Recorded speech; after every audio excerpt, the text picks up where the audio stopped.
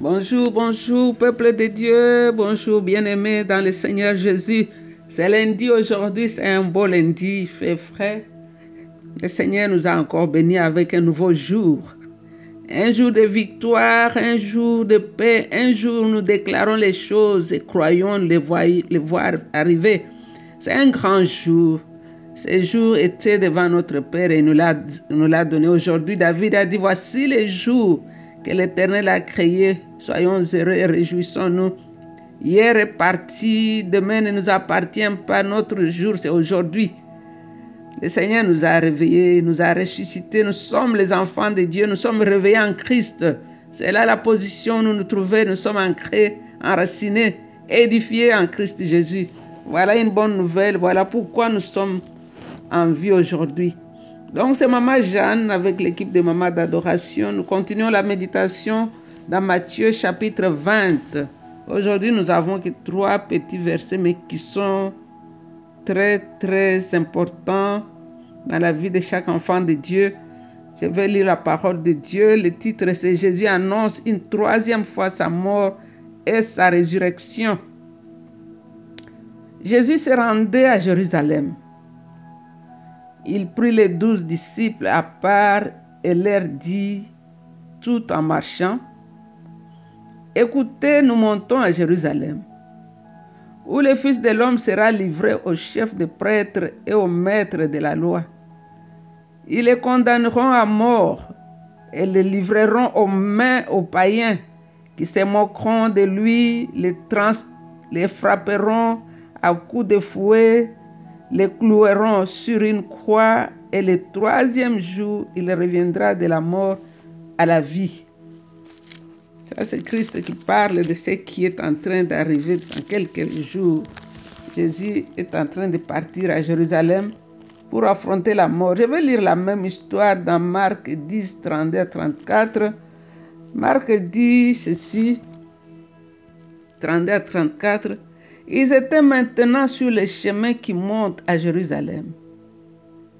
Jésus marchait devant ses disciples qui étaient remplis de crainte et ceux qui le suivaient avaient peur.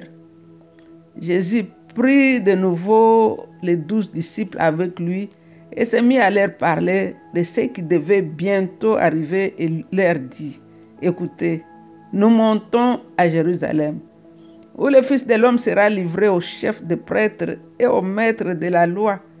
Ils les condamneront à mort, les livreront aux païens. Ceux-ci se moqueront de lui, cracheront sur lui, les frapperont à coups de fouet et les mettront à mort. Et après 3 jours, il reviendra à la vie. » Et Luc parle aussi de la même chose. Dans Luc 18, 31, 34, Luc c'est un médecin. Luc a fait des démarches, des investigations. Alors quand il parle des choses qu'il a investiguées et il a tiré des conclusions. Dans Luc 18, 31, 34, c'est un docteur, il sait de quoi il parle. Luc nous dit que Jésus prit les 12 disciples avec lui et leur dit, « Écoutez, nous allons à Jérusalem où s'accomplira tout ce que les prophètes ont écrit au sujet du Fils de l'homme. On les livrera aux païens qui se moqueront de lui, l'insulteront et cracheront sur lui. Ils les frapperont à coups de fouet et les mettront à mort. Le 3e jour, il reviendra à la vie. » Mais les disciples ne comprirent rien à cela. Le sens de ces paroles leur était caché. Ils ne savaient pas de quoi il parlait.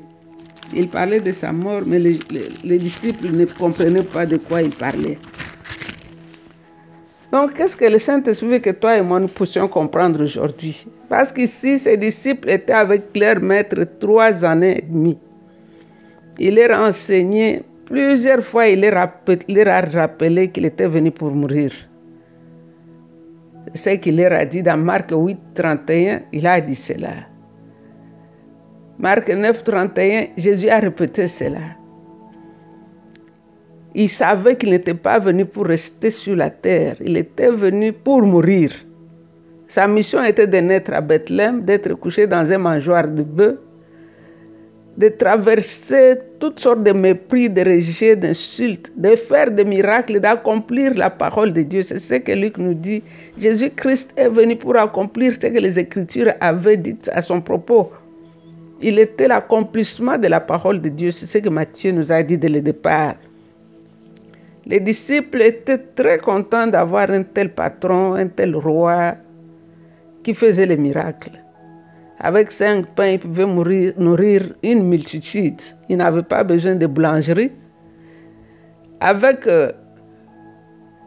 sa salive, il pouvait ouvrir les yeux des aveugles. Avec sa parole, les infirmes pouvaient sauter, commencer à courir. Donc c'était un patron merveilleux, un homme vraiment qu'il fallait être à côté parce que sa gloire là, tu sais, quand tu marches à côté de quelqu'un qui a la gloire, toi aussi tu bénéficies un peu de cette gloire là. C'est sûr que les gens venaient de dire, Pierre, tu ne peux pas m'approcher à côté de ton patron. Nous l'avons vu à Jérusalem, il y a les Grecs qui sont allés voir Philippe pour dire à Philippe que nous voulons voir Jésus. Donc ils avaient des privilèges, c'était vraiment une bonne place, à rester, une personne vraiment qui devait rester. Il tirait quelques privilèges, quelques gloires. Mais ce n'était pas pour cela que Jésus était venu. Ici, nous voyons pour la 3e fois, Jésus parle de sa mort. Il parle de sa mort, il parle de sa résurrection. Et ici, nous pouvons voir qu'il quittait d'une place pour aller quelque part. C'était un voyage vers Jérusalem. La Bible nous dit qu'il montait à Jérusalem. Vous savez, chaque fois qu'on part en Jérusalem, on monte toujours. Jérusalem, on monte toujours. Donc, il venait d'une partie qui était basse pour aller plus haut. Jésus montait et il est passé par Jéricho. C'est ce que le verset 20 nous dit. Encore une fois, il prit les 12 disciples à part pour leur expliquer ce qui allait arriver quand ils vont arriver à Jérusalem. Jésus voyait déjà les films de tout ça. Il voyait le commencement et la fin de cette histoire. Donc il a pris les disciples, comme Marc nous a dit qu'ils étaient tristes parce qu'ils ne savaient pas vraiment ce qui allait arriver là-bas. Donc il prit les 12 à part pour leur expliquer ce qui allait arriver quand ils vont arriver à Jérusalem, la ville sainte. La Bible dit qu'aucun prophète ne peut mourir en dehors de Jérusalem. Donc ils allaient là-bas pour accomplir la promesse de Dieu, les prophéties. Jésus leur dit, il sera livré au chef des prêtres, il sera livré au maître de la loi. Donc ici, en se référant même à Judas et son forfait, il sera condamné à mort par les dirigeants juifs. Parce que c'est eux qui ont payé Judas. Judas a organisé ce qu'il a organisé. Mais c'était toujours l'accomplissement de la promesse, de la parole de Dieu, de la prophétie. Alors les Juifs, par manque d'autorité pour exécuter les païens, ils ont donné aux païens. Parce que les Juifs ne pouvaient pas exécuter la peine de mort. Donc, ils l'ont livré aux païens. Les païens ici, c'est les Romains.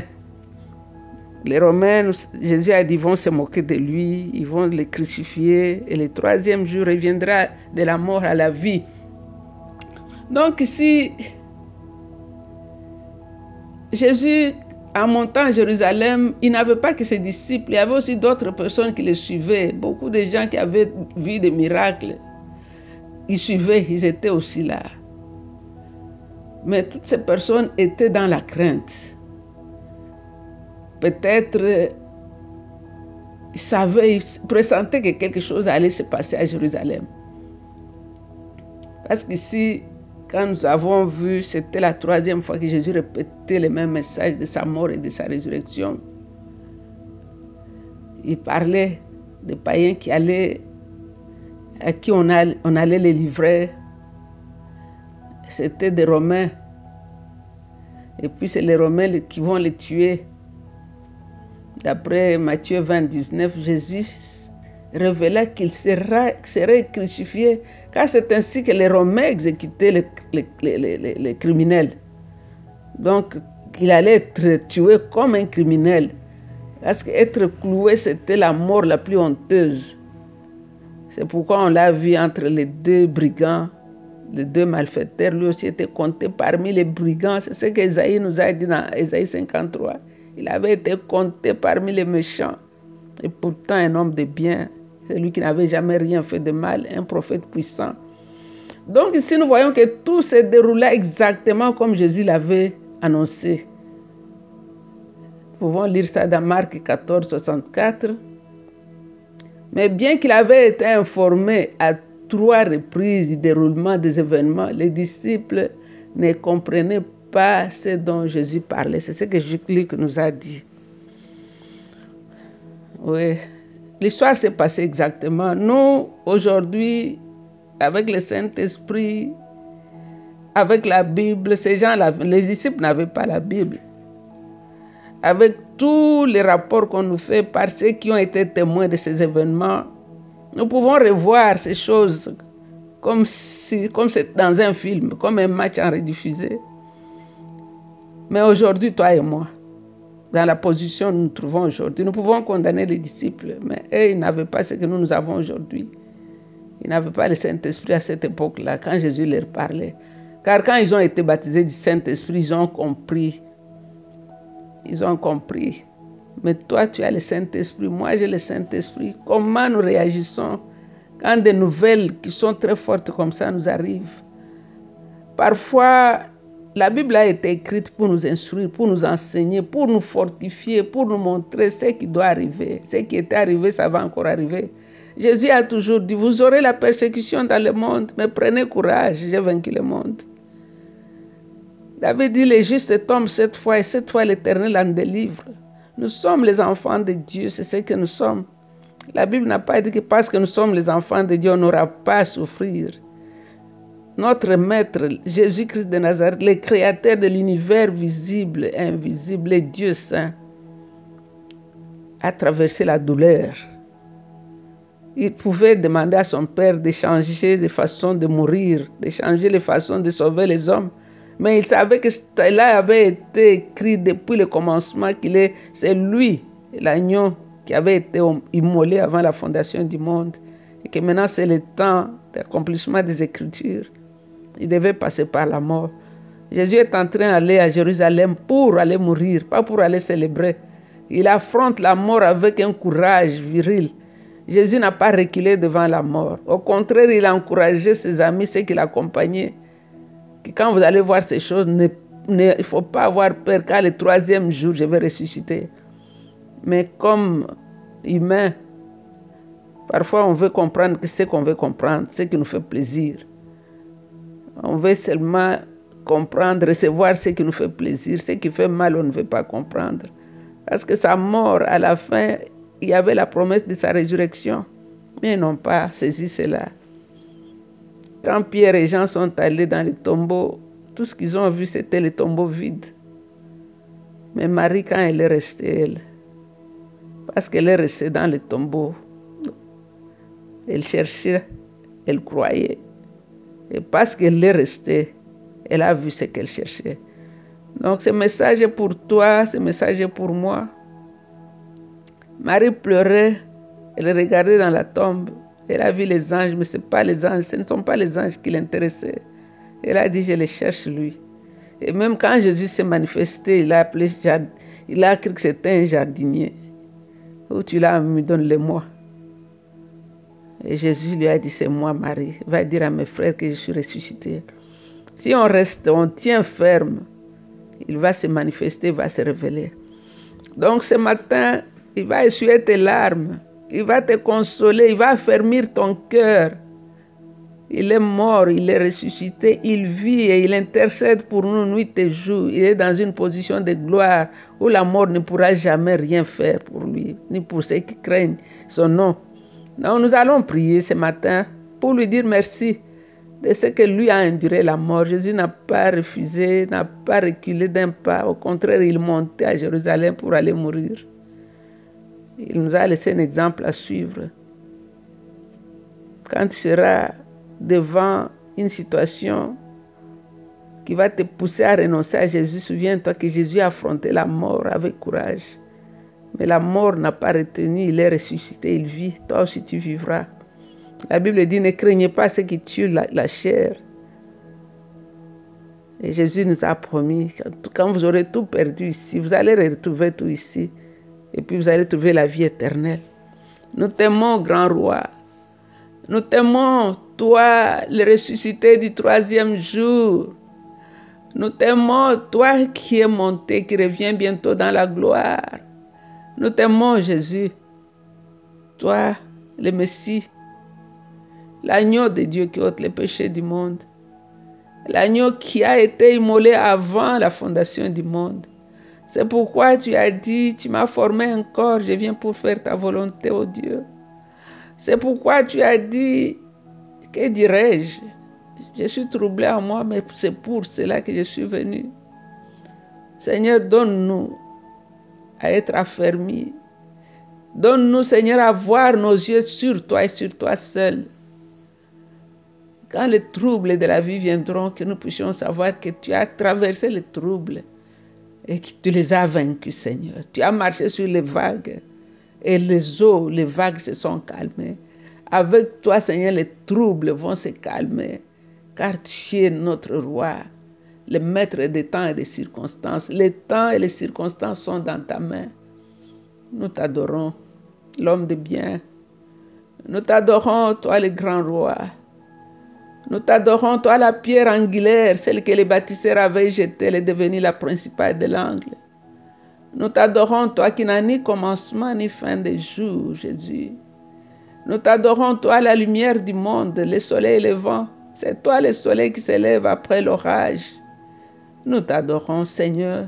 Tu es le parfum de grande valeur, le parfum qui a été fait selon l'art du parfumeur. Tu es le chemin, la vérité et la vie. Toi, tu es venu nous montrer le chemin qui nous conduit au Père. Car toi, tu es le chemin qui nous conduit vers le Père. Tu es la vérité même qui nous révèle le Père. Et tu es la vie du Père qui a été manifestée. Voilà pourquoi mon âme t'adore ce matin, ô Dieu. Voilà pourquoi mon âme te bénit. Tu mérites toute louange et toute adoration. Tu es Dieu, drapé de gloire comme de vêtements, tu règnes à perpétuité, Seigneur. Tu ne mourras jamais, tu ne mourras plus jamais. Tu as vaincu la mort et le séjour de mort, Seigneur. Oh, sois béni, sois adoré.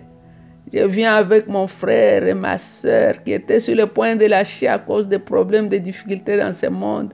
Seigneur, que la force lui revienne par ce message. Seigneur, qu'il sache que ce qu'il voit aujourd'hui, ce n'est pas ça. Tu es un Dieu bon. Tu es un Dieu bon. Tu es le restaurateur et le réparateur des brèches. Sois exalté, grand roi. J'ai prié pour celui qui pleure, Seigneur, que ses larmes sèchent. J'ai prié, Seigneur, pour celui qui est découragé, qu'il trouve le courage de marcher et d'espérer, de continuer à croire. Car ta parole nous dit que celui qui a commencé cette bonne œuvre en toi va l'achever. Merci, roi glorieux. Oh là là là là, je carême. Alléluia. Oh, nous t'élevons, Jésus, nous t'adorons. Roi des rois, nous t'adorons, Seigneur. L'agneau immolé, tu es le roi des rois. Jésus, nous t'adorons. Alléluia. King of glory, nous t'élevons, Seigneur. Alléluia. Que toute la louange et l'adoration te reviennent à toi et à toi seul, maintenant et pour toujours. Dans le nom de Jésus, nous avons ainsi prié et avec beaucoup d'actions de grâce, nous disons Amen, Amen. Vous êtes bénis. Demeurez dans votre bénédiction. C'est encore une fois votre servante, Maman Jeanne. I love you. Bye.